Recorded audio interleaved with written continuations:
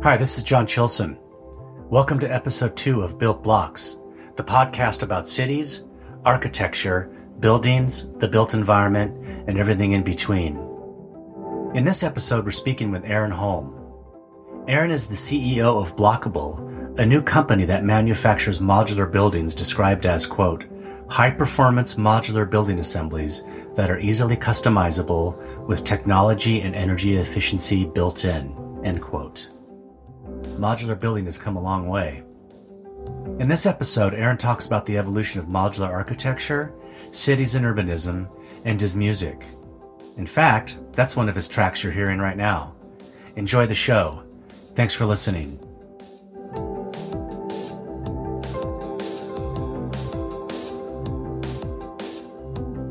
Hi, Aaron. Thanks for joining me today. My pleasure. It's great to be with you. Great. Let's start off having you explain what Blockable is and maybe what it isn't, and what the mission and the vision of Blockable is. Sure.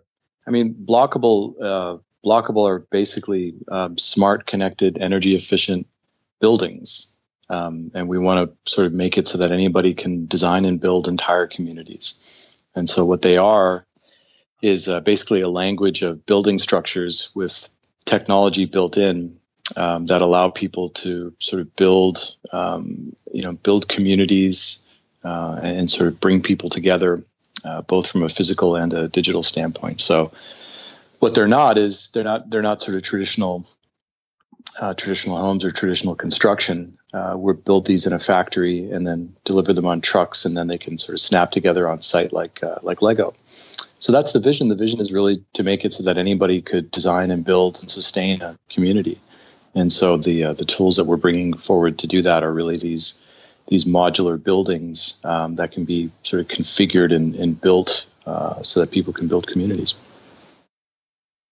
Yeah, what really intrigued me about it was the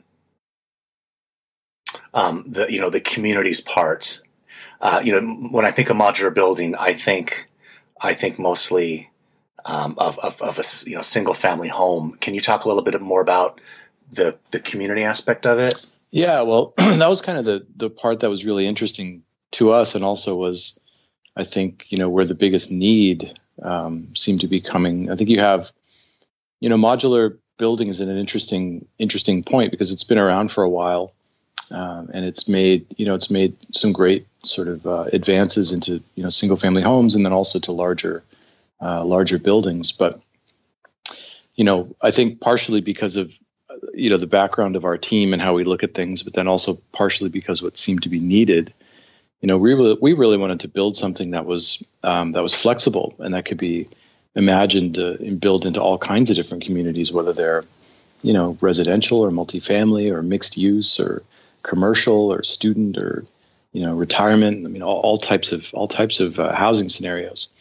And what we thought was particularly interesting was just this idea that you could provide a sort of plug and play building that could then be opened up to form larger spaces and stacked on top of each other, and that they're all kind of built around this software that understands what's going on in the building, and that we can sort of continue to learn about how they're being used and how we can make them better. So I think that what we're really doing is taking a sort of product development and design approach to the problem of building, of making buildings. Well, that sounds cool. So it kind of goes beyond modular basis. So you're able to monitor the buildings, their energy use. Yeah, energy use. I mean, they're kind of, think of it like they're built from the computer out. So, we have a lot of sensors and a lot of, we have our sort of compute module that's inside the unit that controls basic things like temperature and security and lighting, but can also be extended. You can add to it and add additional components. And we also want to be able to continuously improve that software and make it more useful.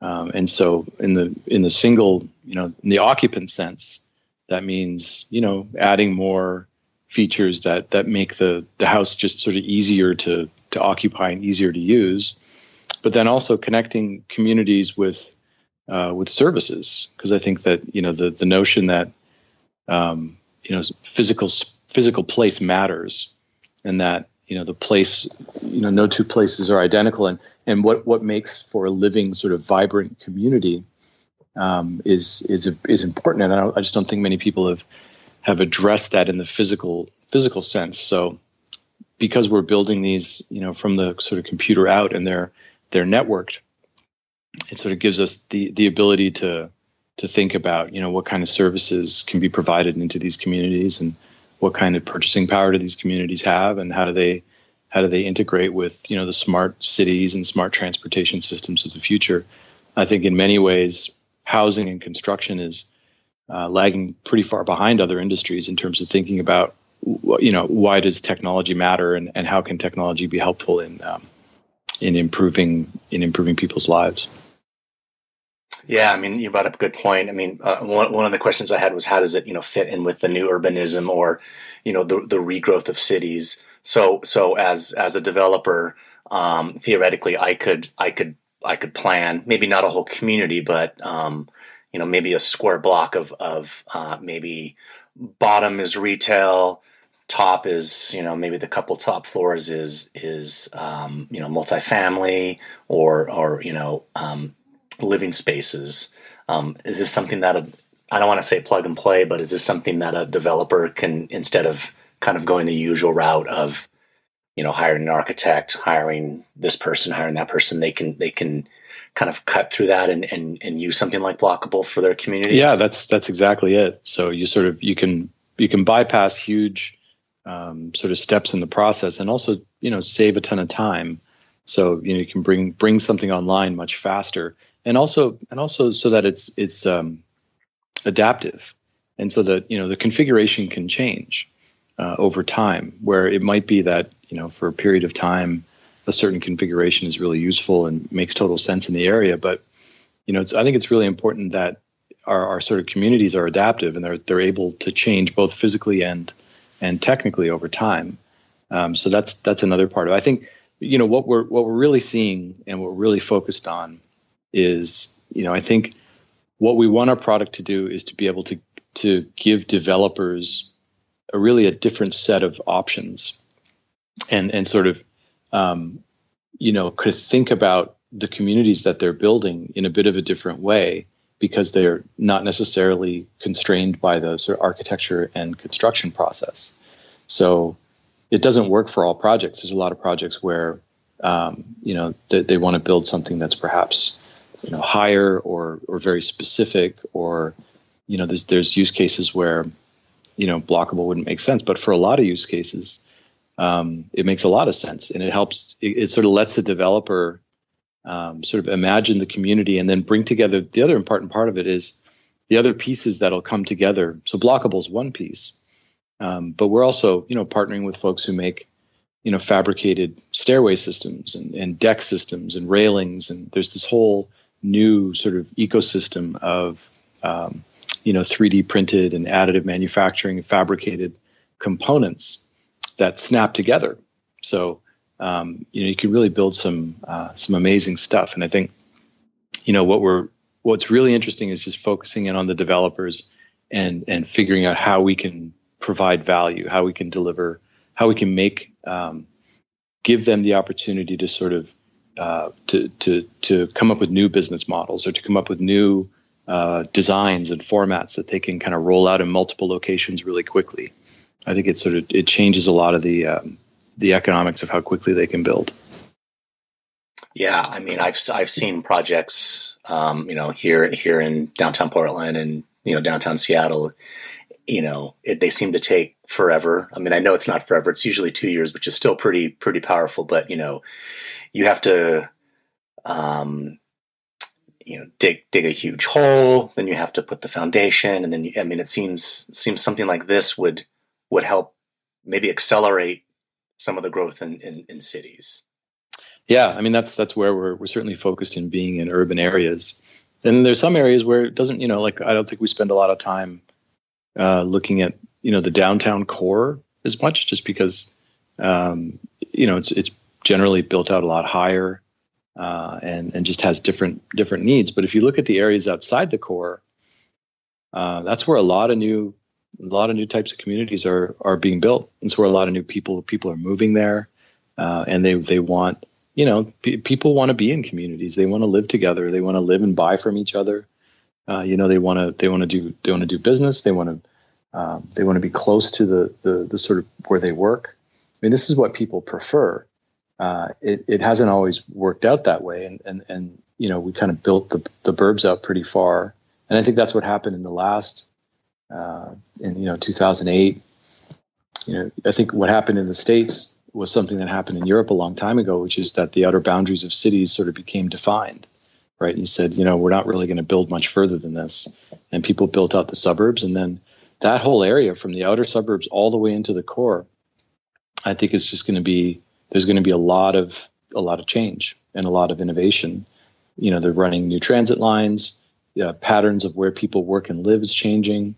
Sort of demographic patterns are changing, and I think one thing that's constant is, the rate of change is continuing to increase, and so I don't think that cities are going to slow down in terms of how much they change. And I think that it's kind of incumbent on people who are building solutions for the industry to sort of take that into account. Modular housing, modular buildings in general, I mean, have they evolved? I remember it wasn't probably the first generation, right around 10 years ago when I was writing about buildings, I remember seeing some of them thinking, that looks modular. It didn't have a warm feeling to it. It was more very boxy. And what I noticed about Blockable, the first thing that caught my eye was like, oh, this is aesthetically pleasing. This looks kind of cool. What kind of design went into designing Blockable? And what I mean by design is the outer design. And is that customizable? Yeah, it was an important part of it's an important design principle for us as a company. One is to make Blockables just sort of beautiful and aesthetically pleasing on their own, but then also to make them completely customizable and to build that in as a language so that folks can do all kinds of customized cladding, and really so that they can integrate into local environments. Because I think, where Blockable can be successful is if people can really take them and do amazing things and make them look, nothing like an original Blockable unit might look. So you kind of have this. I love the two sides of it, where on their own, they're very pleasing, and also that we really, it's just really exciting when you build something and then people take it in directions that you never thought of. That's always, to me, is like a really rewarding part of building anything. And I think the other thing is, just as a company, we have a real, we place a high value on design, and design in a very, like, our design sensibilities come out of, architectural and industrial design. And so there's the thing that's been really interesting so far has been the product development process, and really looking at the purpose and function and design of every single element, and every single system, and thinking of them in terms of systems. So, windows and doors and roof systems and connection systems, all of it together. If you think of them all together in terms of design, it gives you sort of an opportunity to come up with something new, which is what we want to do. So let's step back a little bit in how Blockable, was born, came to be. The website was pretty interesting. How you met with some investor folks, and why don't you tell us a little bit about that, and maybe about your background? I know you kind of come from a more of a tech background. How did you make that jump from tech into modular housing, vis-a-vis urban design and urbanism? It seems like an interesting path. Yeah, I think I can answer part of it, but I think also that I do see Blockable as tech, and so even though it's kind of boundary busting a little bit, but it's like saying that before mobile phones there were phones, right? Like, I think it just needs change, and I really look at Blockable like a product, and I look at it like when you're making a product. So my background in technology is specifically around product, and there's a big difference in tech between doing custom, building custom technology, custom software, and then doing products. They're just a very different process. When you do something that's custom, it's just you're tailoring it to a very specific customer, and that specific customer is unlike a lot of other customers, and that's the purpose. The reason that they need something custom is because their needs are different.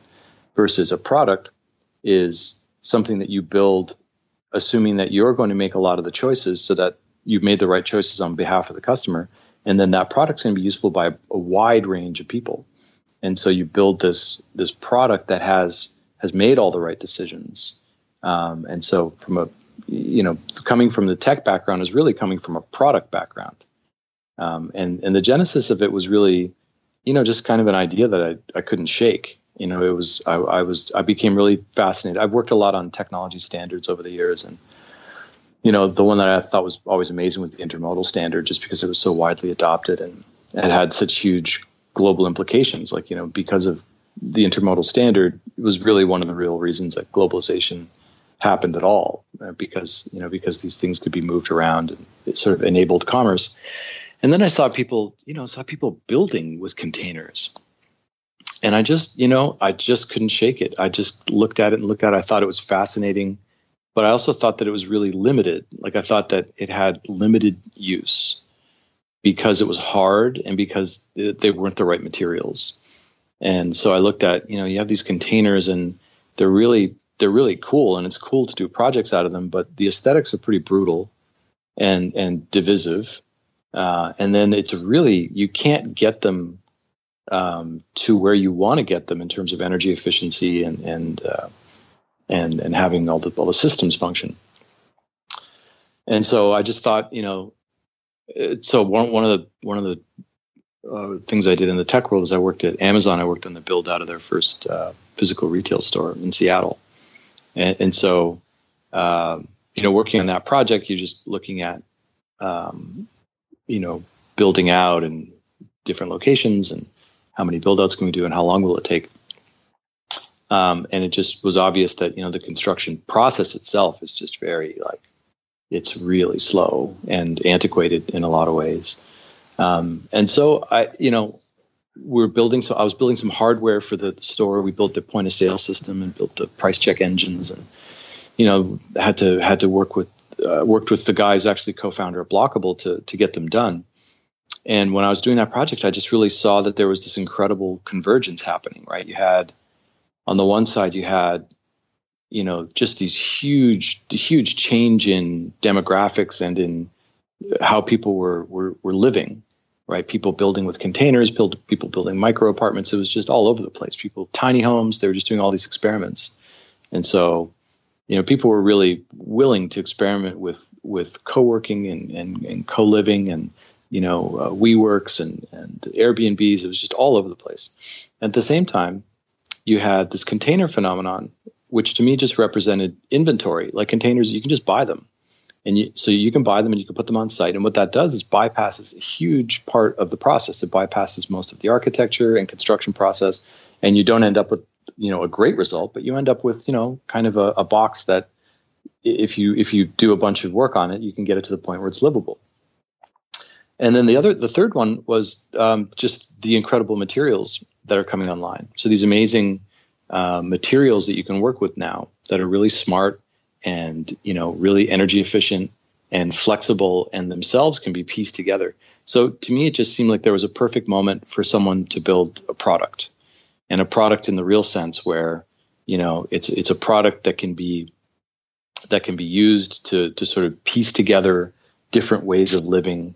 And that could be everything from retail to mixed use to things that move around and sort of provide really rapid build out of housing, migration, just all these problems that are out there. And so this was basically a year ago, and I just there was in my head, I just could not shake the format of the container, the idea that it can be delivered on a truck and it shows up, and then you can work with it and make buildings, and they were kind of hacked together. But as soon as you see that, you're like, oh wow, well that's really just a foundation, what if we built a product that took advantage of all the positive attributes of containers, but made them beautiful and made them smart and like really made them energy efficient and made them like a network where you can plug these things together and they're talking to each other. I mean, that to me seems like the future of where community building should go.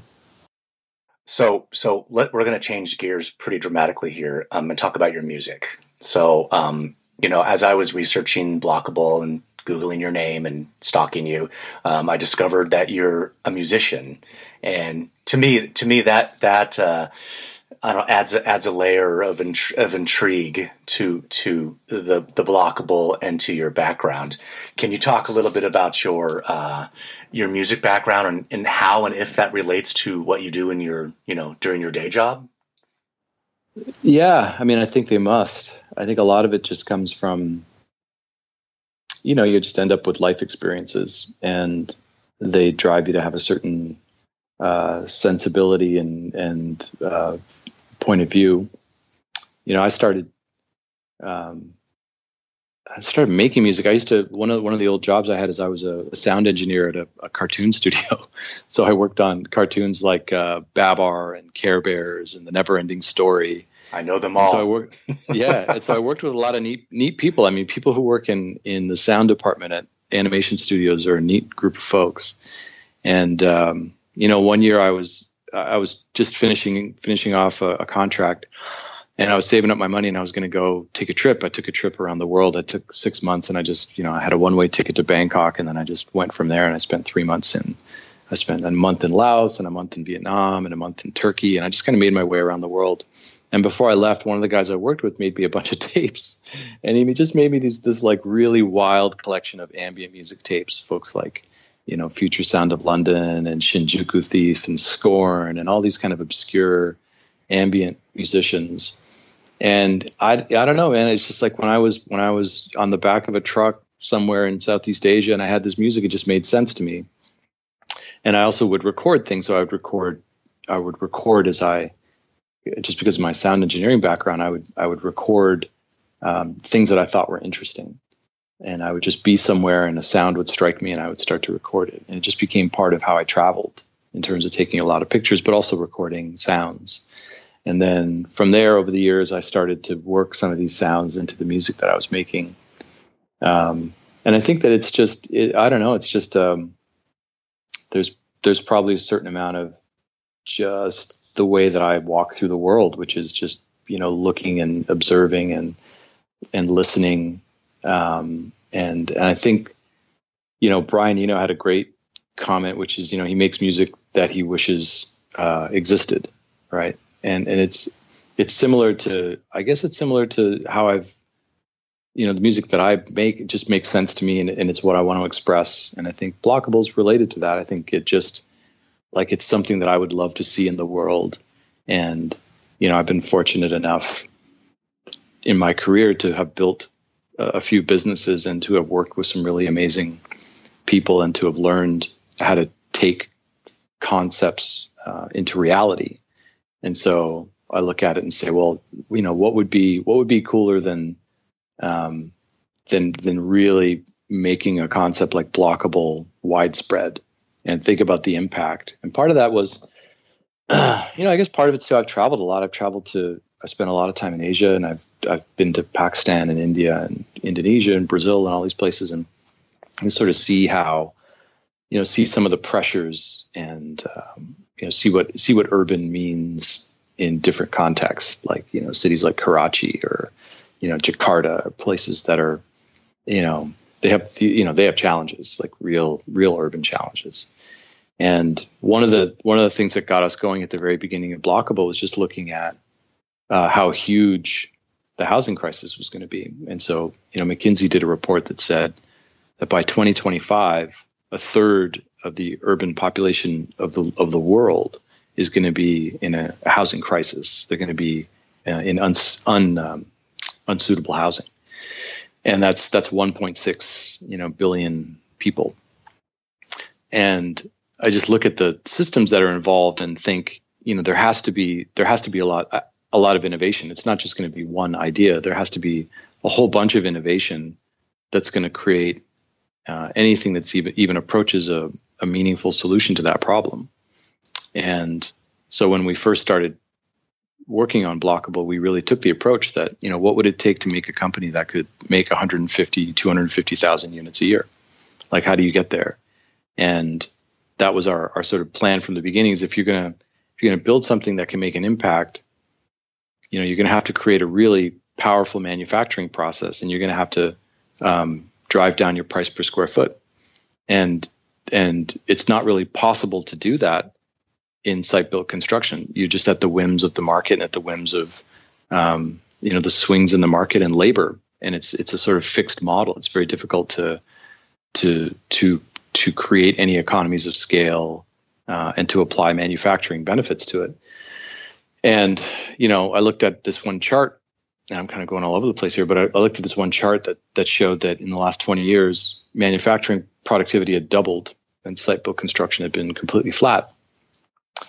And so I think part of it's just, I probably have a bit of a head for seeing things that aren't there and being comfortable with that, and then, making, filling the empty space. And sometimes that's music, and sometimes that's technology.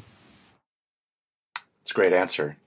I agree. I mean, I think music and architecture do go hand in hand, regardless of what Frank Zappa says. So I have to ask you for our last question. It's a top 5 question, kind of cliche, but do you have a top 5 favorite works of architecture, especially in all your travels? Any five pieces of architecture really stand out for you? Yeah, for very different reasons. When I was a kid, I lived near Habitat in Montreal. So the Habitat, the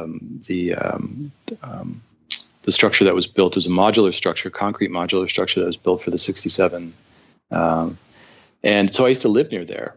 And when I was a kid, but it was like, at that time it was desolate. There was nothing around there because that whole area just after the Olympics had become like a ghost town. But now it's like the coolest place to be in Montreal. But I always thought, even when I was a kid, I just thought, it's one of those buildings you look at, you're like, what's that? You didn't think that if you're, I was like 5, right? So when you look at buildings, you don't always say, wow, what's that? But I did. When I looked at Habitat, it just captured my imagination. And I don't think it's because it's beautiful. I just think it's because it's interesting, right? And then so now it's like one of the coolest places to live in Montreal, apparently. And I always liked, I like the Pompidou Center in Paris just because it's exposed systems.